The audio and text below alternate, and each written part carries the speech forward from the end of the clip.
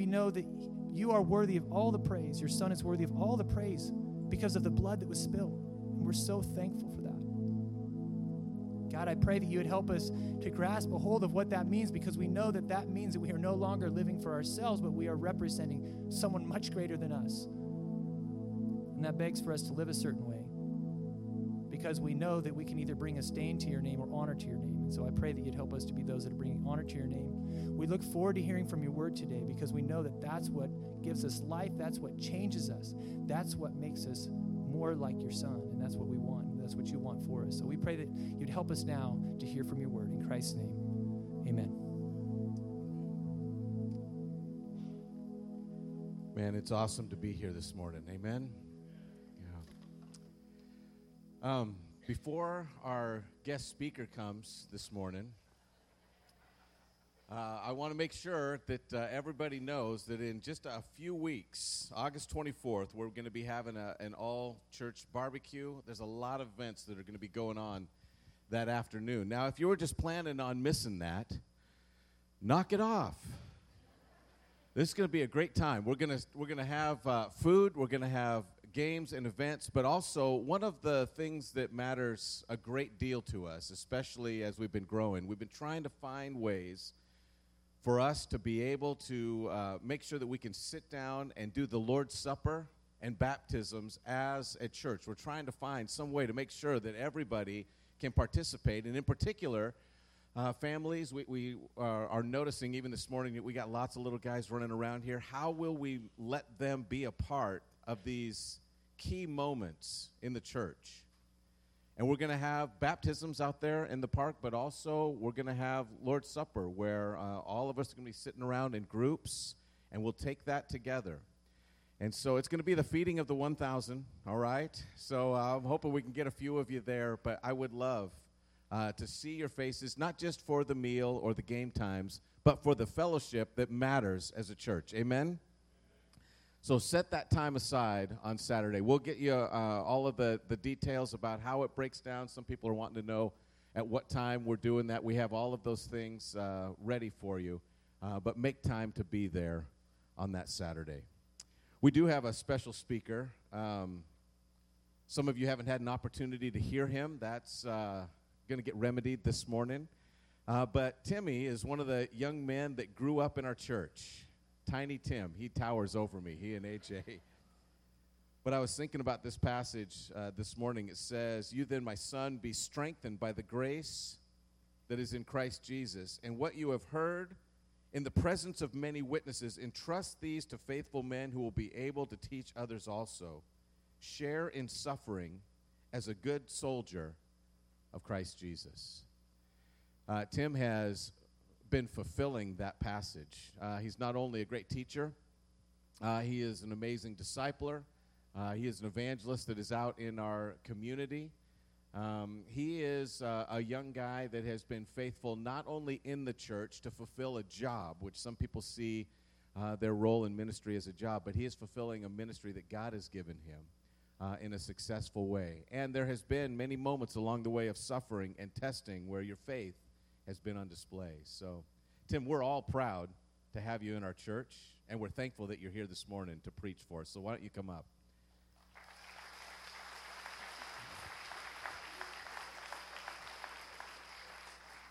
Thank you. Yeah, thanks, finally. All right, now I can pray. Let's pray. Father God, I thank you for this young man. I thank you for what you've given him, the ability to preach your word, the heart to see people come to you, and the passion to make sure that there's no one that's left behind. Every single person he runs into is a candidate for heaven. And so we pray this morning that you would enable him to preach your thoughts, your desire, your heart for us. We pray in Jesus' name. Amen. Amen. Thanks, man. It's a blessing being here with you. Pastor Justin was actually my youth pastor way back in the day, so this is a great opportunity to preach one of his messages that he preached a long time ago. Hopefully I do okay. Hey, before we get started, would you, to the person next to you, compliment them on one thing? Okay, ready, go. One thing. Be honest. Don't lie. We're in church. Compliment on one thing.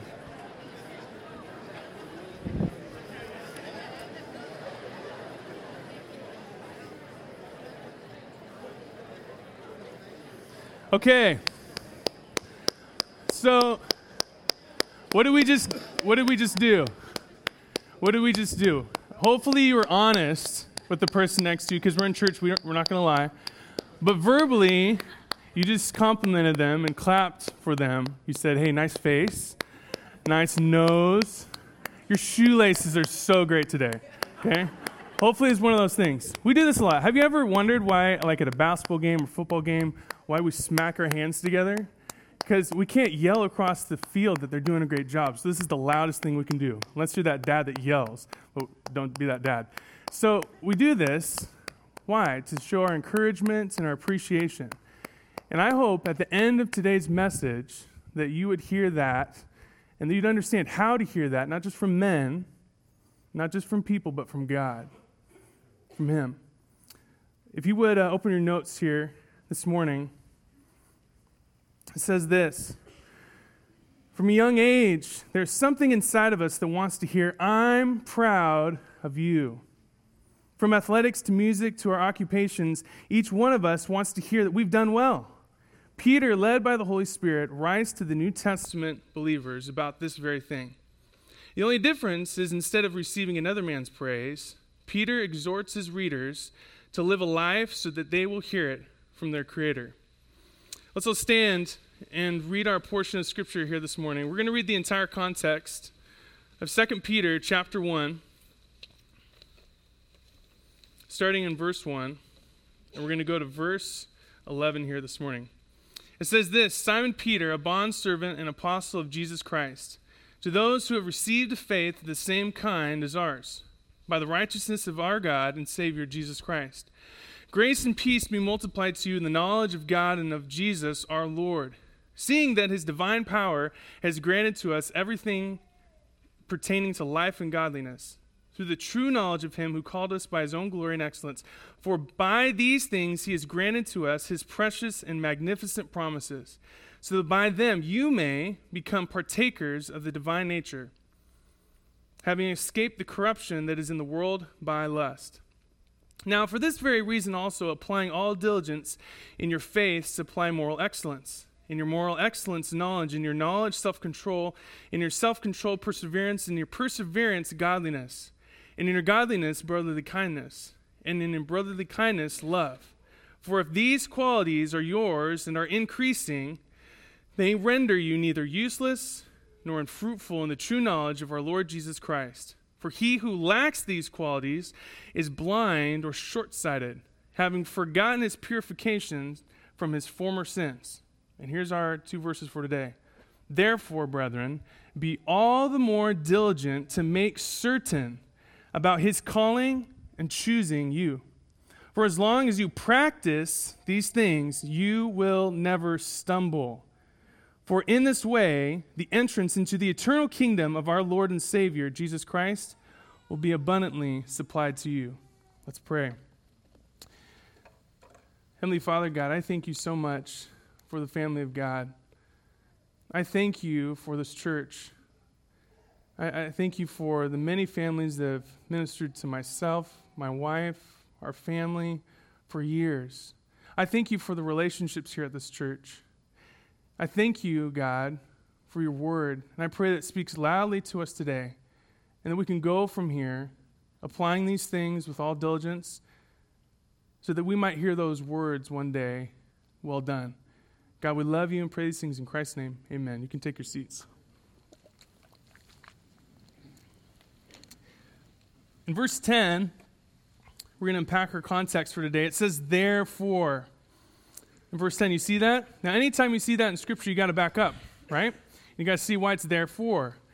We heard from last week from Pastor Matt about the blessings in verse 8. What were those blessings? That if these qualities, that list are yours and increasing, they render you neither useless nor unfruitful. Why is this passage here in verse 10? It says, therefore, go back to verse 9. Peter also gives you a warning. He says, hey, if you lack these qualities, you're blind and short-sighted. You forgot something. You forgot what Jesus did for you on the cross. In verse 10, it says, therefore, brethren. Now, this is important that we take this because it's going to set the stage for the rest of the message for this morning. Peter writes to brethren. Now, these believers that he was writing to would have been about around 63 and 64 AD, so just 30 years after Jesus rose again from the dead. And he speaks to you and I here this morning. Pastor Matt encouraged us also in verse 1. What does it say? It says, this letter is written to those who have received a faith of the same kind as ours, the same precious faith as ours. The brothers and sisters that we encouraged each other with this morning, one another, that's a precious faith. You have something in common that's precious. This is important to consider as we proceed and be reminded of, that Peter is speaking to the household, the family of God. To those people that would call God their perfect Father, that Jesus is their King. The question is that you here this morning? Now, he continues to speak to believers, and this is where we get into the meat of it this morning. It says, therefore, brethren, be all the more diligent to make certain about his calling and choosing of you. Now, Peter says, be all the more diligent. If he had just said, be diligent, right there. Hey, brethren, be diligent to make certain these things. Be diligent. It would be kind of like, I need to get some groceries, and so I'm going to make a list, and I'm going to go get them. I might tell someone that I need to get some broccoli, and I need to get some chicken, and get some turkey. I'm going to be diligent to set out a portion of Saturday to get those groceries. I'm going to be diligent. If he said, hey, I'm going to be really diligent, he said, hey, believers, be really diligent, it'd be like, okay, now I'm going to go get a magazine, I'm going to cut out the coupons, and I'm going to make sure that this person knows that I can buy some stuff for them, and this person. No, what does he say here? Therefore, brethren, be all the more diligent. What he's saying here is he says, be all the more diligent, similar to someone who knows that Black Friday's coming. So 2 days before Thanksgiving, call up the family and say, hey, we're all going to Fred Meyer. I'm bringing the Traeger. We're going to be first in line because I got to get those 6-pack of off-brand tube socks. We got to get them. Black Friday's coming. Don't you know? I'm zealous.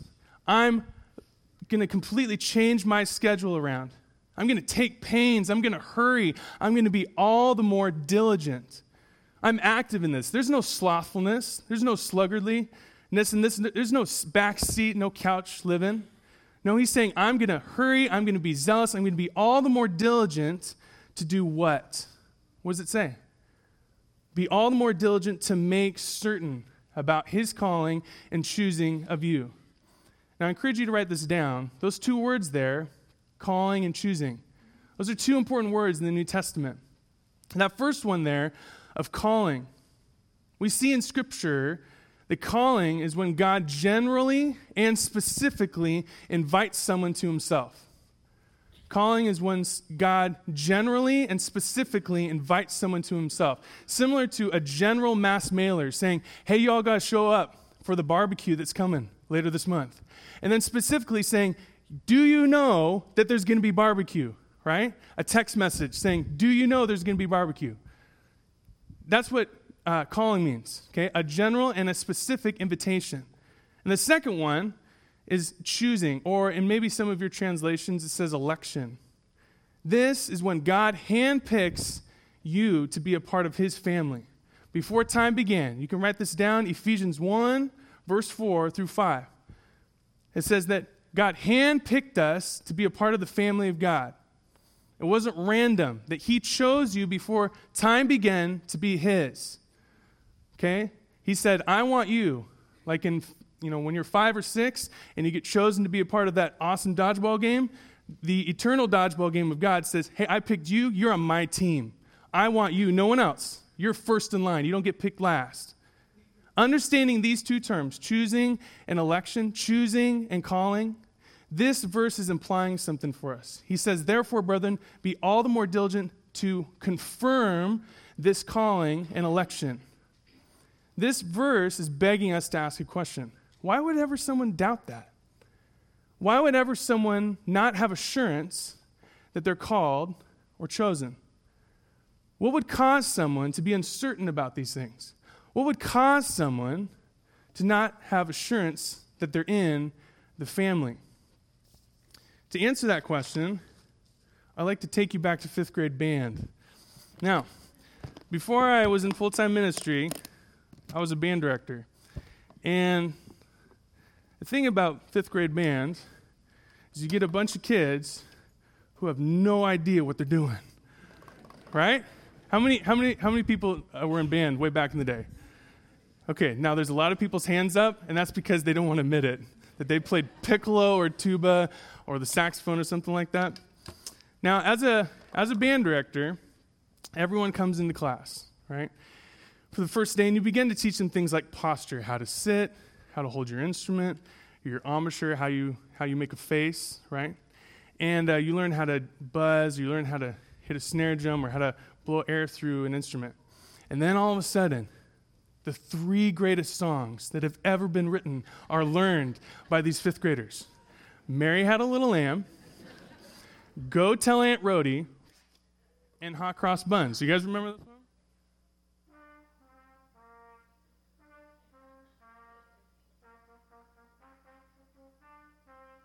Remember that song? Okay. Now, thank you for not clapping. I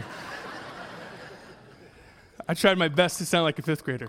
Now, class would begin, and I would write up on the board, I'd say, okay, warm-ups, Mary Had a Little Lamb, Go Tell Aunt Rhody, don't hit your neighbor with a drumstick, and then I'd write Hot Cross Buns. And most of the time, we'd play through the songs and they get them right. True?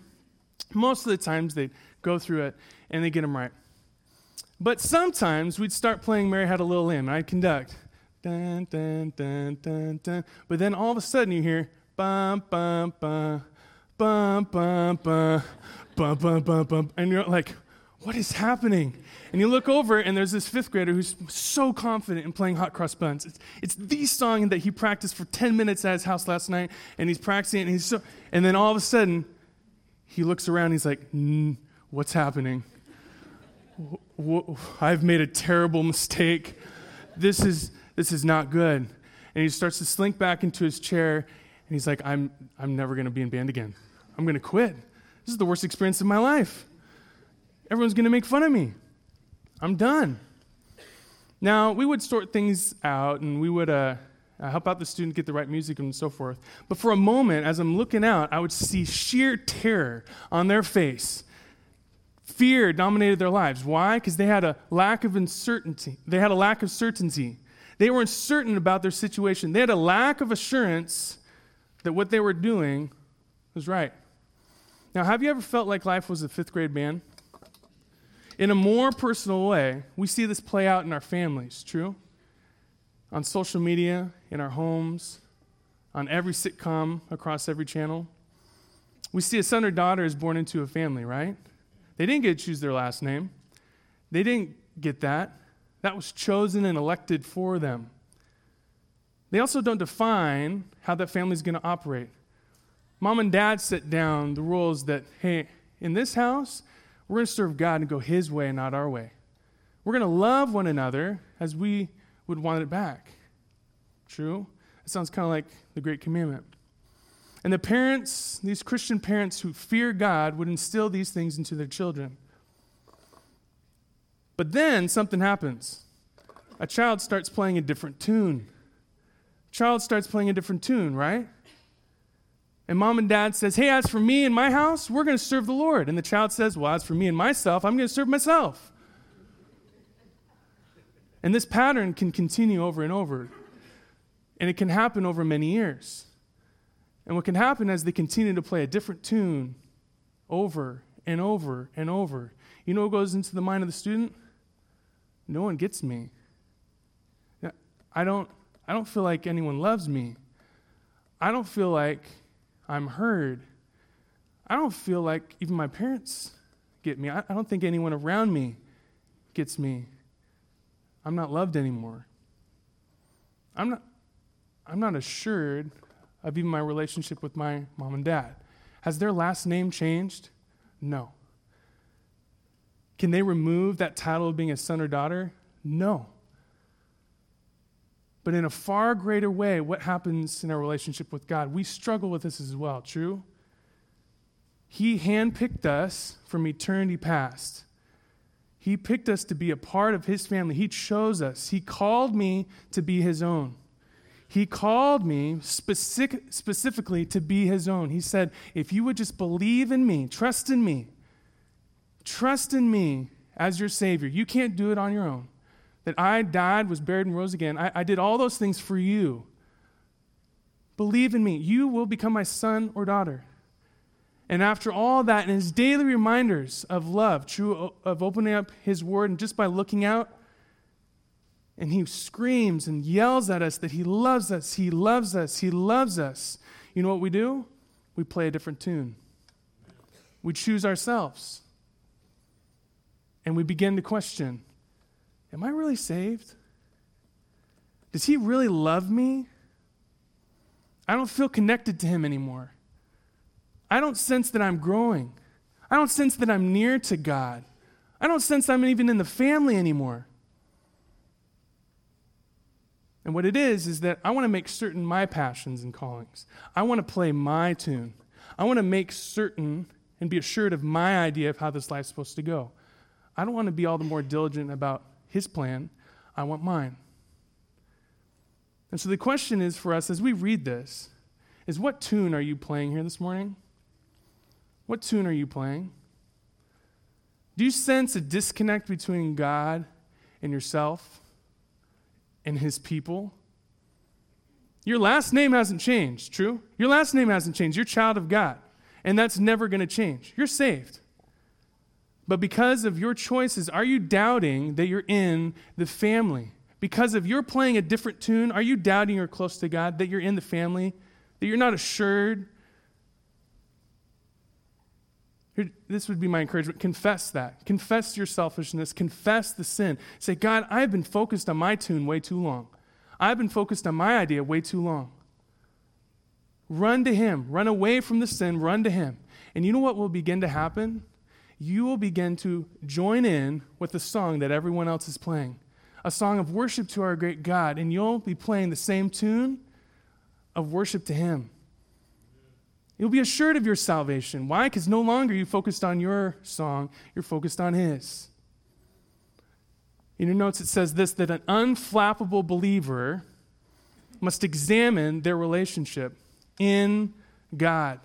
An unflappable believer must examine their relationship in God.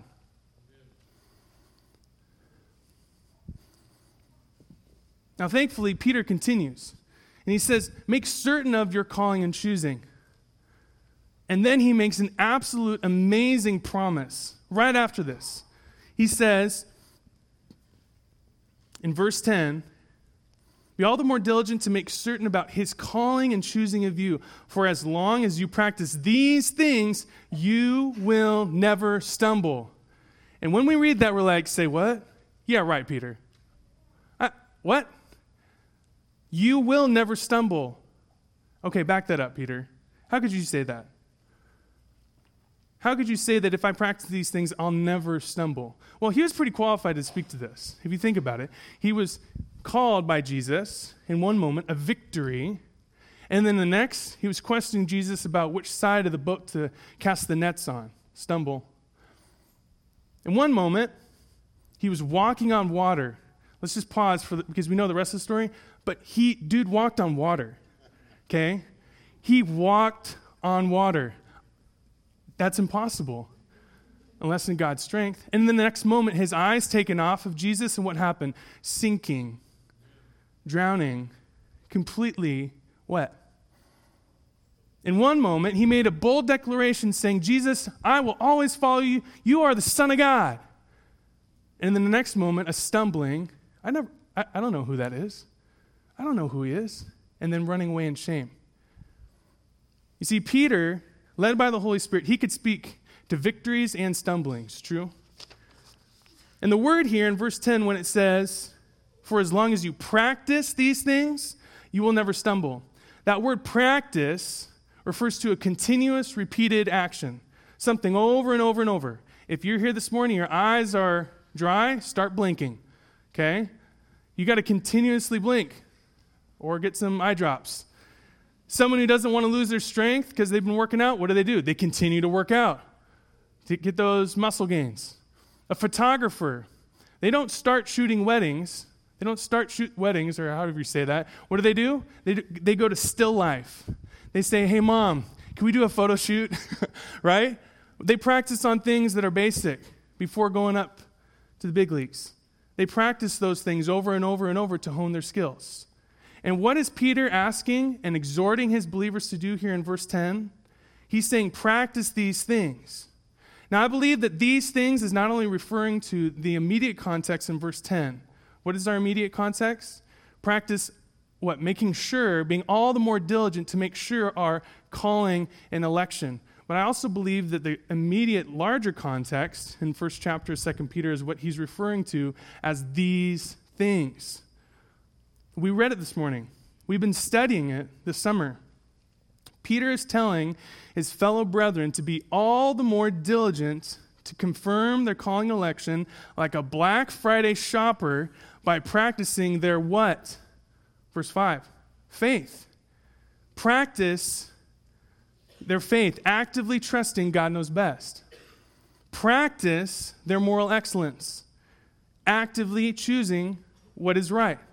Practice knowledge, actively understanding what to do when needed.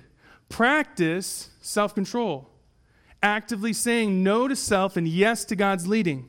Practice perseverance, actively contending for God to be glorified.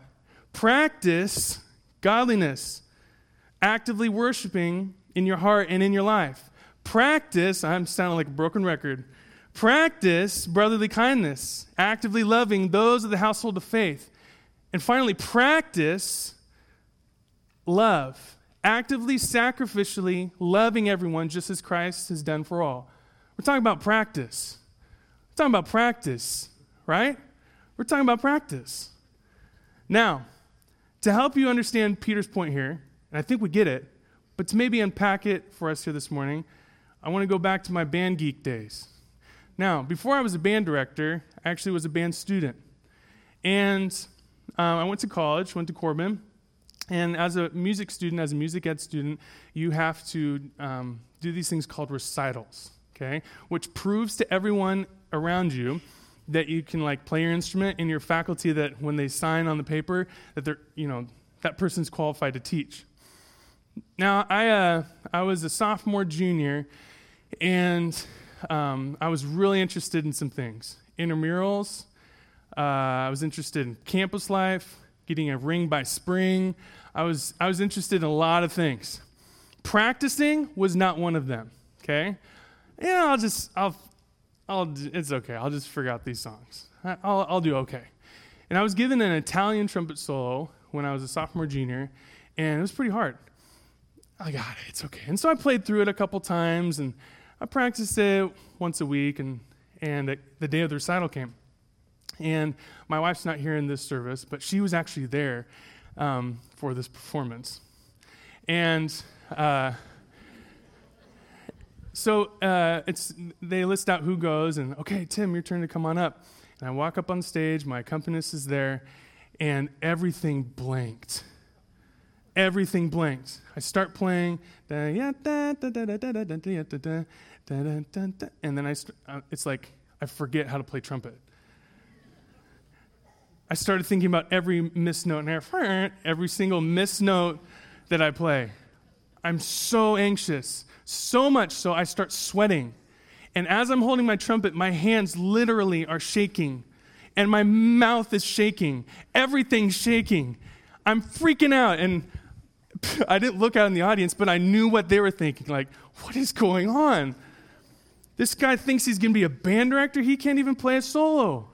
I'm thinking about all these fears, right? I'm thinking about all these things as I'm playing. And I look over at my accompanist, and he's playing, and he's focused on his part, and I'm just like, and he looks up at me, and it ends on a minor chord. I'm like, hold my trumpet, I bow, and then I walk off the side of the stage, I set my trumpet down, and I walk out the back of the stage, and I slam the door. And I start going, God, what just happened? I'm supposed to be a teacher? I can't even play my instrument. I can't even play a solo. I just completely yard sailed in front of everyone. I can't even do this. I'm supposed to teach kids how to do this. I can't even play it myself. I stumbled mightily. And I began to ask question after question after question. Now, after many melodramatic days, what was staring at me right in the face was that I had not practiced. I stumbled mightily because I had not practiced. I'm holding here a book of a gentleman who wrote this book who grew up in the church. Someone who grew up in a family, homeschool family, great morals, great boundaries, lots of rules, but grew up the right way. Supposedly everything on the outside looked good. Everything on the outside looked like it was together. He found himself leading conferences, speaking engagements, writing books, being a pastor for many, many years. Millions of believers followed his words. Millions of people said, hey, this guy knows how it is. This guy knows how to live the Christian life. This guy knows how to do relationships really well. But recently, he came out as saying that he's no longer a Christian. He's no longer a Christ follower. And he's done with his marriage. How did he get there? How did he get to that point? What happened to bring him to this place of stumbling? How did he get to the point of leaving his marriage and kissing Jesus goodbye? He practiced not the great 8 that we read here this morning. He practiced the fateful 8. He trusted self. He defined his own morals and knowledge, seizing control, trusting his own ability, defining his own standards, pushing his own influence and care. And that list, not just for him, for me. I can find myself in the fateful 8 as well. Walking off stage, bruised and beaten by my own slothful decisions of not practicing, kissing Jesus goodbye. You and I can be in that same place. All because we didn't practice and were active in our faith. Now, just a side note, when Peter says this, to practice these things, it's not only actively now, but also looking to the future. Because if you read the rest of this book in 2 Peter, you know what he says are coming? False teachers. He says false teachers are coming. And Peter, like a dollar bill, or probably like $100 bill, detective, says you need to know what is true so that when the counterfeit comes, you will not stumble. You will not stumble. Peter gets practicing and stumbling. He gets it. He gets you. He gets me. He gets all of us.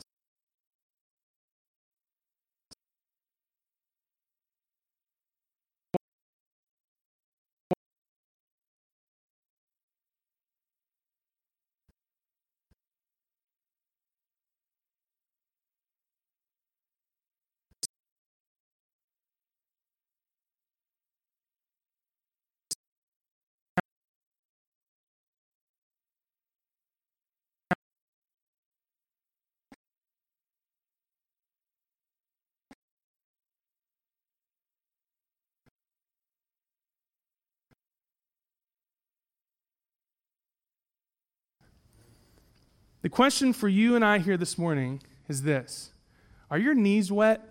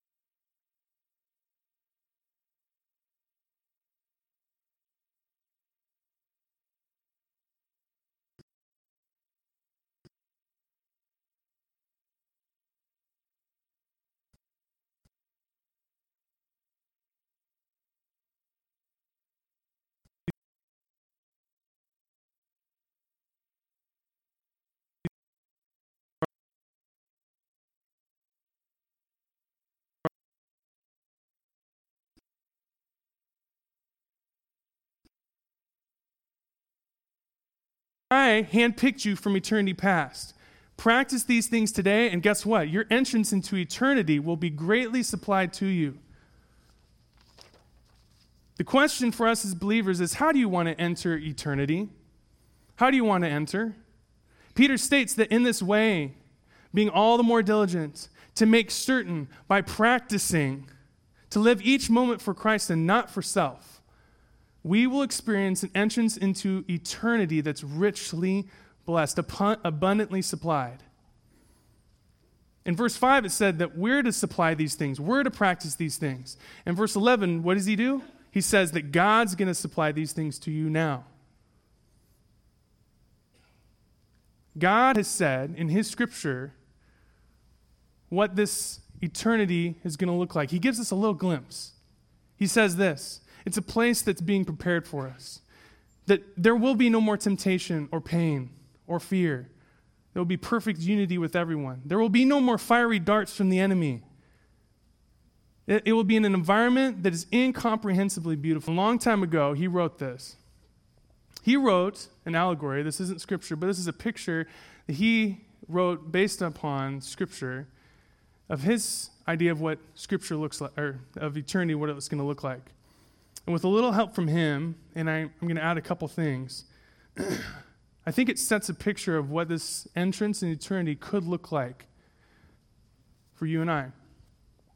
Now I saw in my dream that these two men, Christian and hopeful, went in at the gate, and lo, as they entered, they were transfigured, they were changed, and they had raiment put on that shone like gold.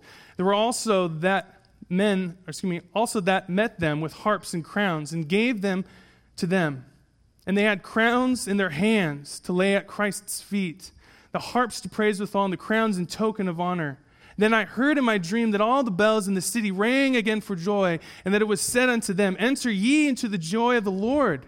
And I also heard the men themselves, that they sang with a loud voice, saying, Blessing, honor, glory, and power to be him that sitteth upon the throne, and to the Lamb forever and ever. Now just as the gates were opened to let in the men, I looked in after them, and behold, the city shone like the sun, the streets also paved with gold, and in them walked many men with crowns on their heads, palms in their hands, and golden harps to sing praises withal. There were also them that had wings, and they answered one another without intermission, saying, Holy, holy, holy, holy, holy is the Lord. And after that they shut up the gates, with which I had seen. I wished myself upon them. And then I looked over, and I saw another fellow, and his name was Blaze. He didn't have any crowns in his hands. He had ashes. He smelled like something. He smelled like smoke.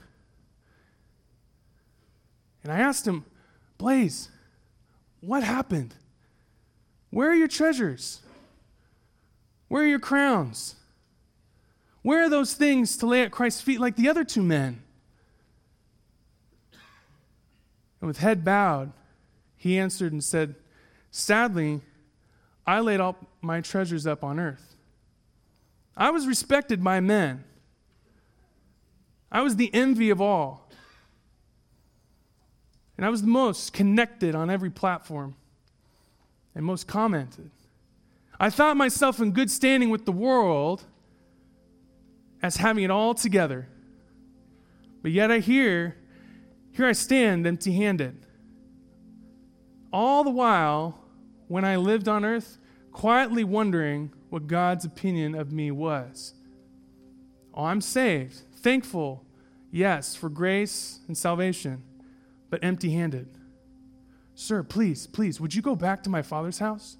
Would you go back? I have 3 brothers and 2 sisters. Would you go back and tell them to be all the more diligent to make certain their calling and election, to practice those things which would cause them never to stumble, so that they might hear the words, well done. Would you please go tell them?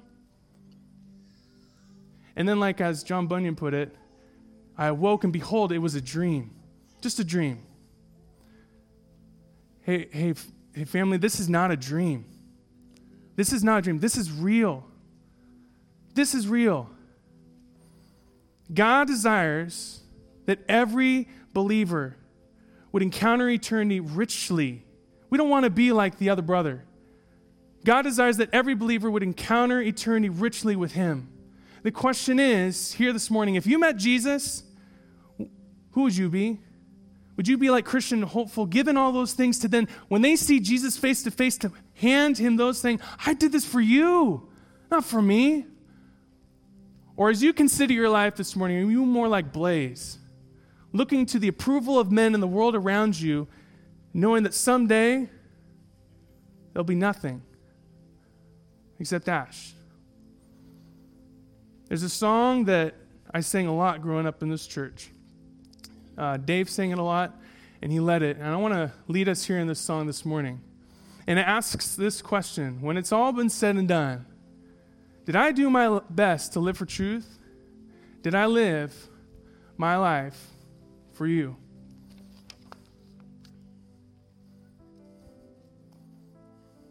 Let's sing it. And when it's all been said and done, and there is just one thing that matters, and did I do my best to live for truth? Did I live my life for you? When it's all been said. And when it's all been said and done, and all my treasures will mean nothing, and only what I've done for love's reward will stand the test of time. Sing it, Lord. And Lord, your mercy is so great. He's gracious. And that you look beyond our weakness and find purest gold and miry clay, making sinners into saints. I will always sing your praise. And here on earth and ever after, and for you shown me heaven's my true home, when it's all been said and done. Believer here this morning, let's close our eyes and pray to our God. Before I pray, I want you to take a heart check real quick here for a second. What have you been practicing? What have you been running towards? What have you been looking at? What has dominated your life? Are you here this morning questioning if you're even in the family? I pray that for all of us, that we would fix our eyes on Jesus. And if there's someone here today that doesn't know where they're at, God, I pray that that person, they would come forward, they would speak to a loved one, and they would confirm their calling. That just by believing that you died and you were buried and you rose again, they could be your child. I pray for all of us that we consider our calling, where we're at with you here this morning, Jesus. Because we don't know when our last breath's coming. You do. And I pray that we live our lives in such a way that we'd hear those words, well done. God, thank you for this morning. Thank you for today. I pray that we leave here today changed because of your word, and that we apply these things with all diligence, God. Thank you so much. We love you and pray all these things in Christ's name. Amen. Thanks for being here. See you at the barbecue.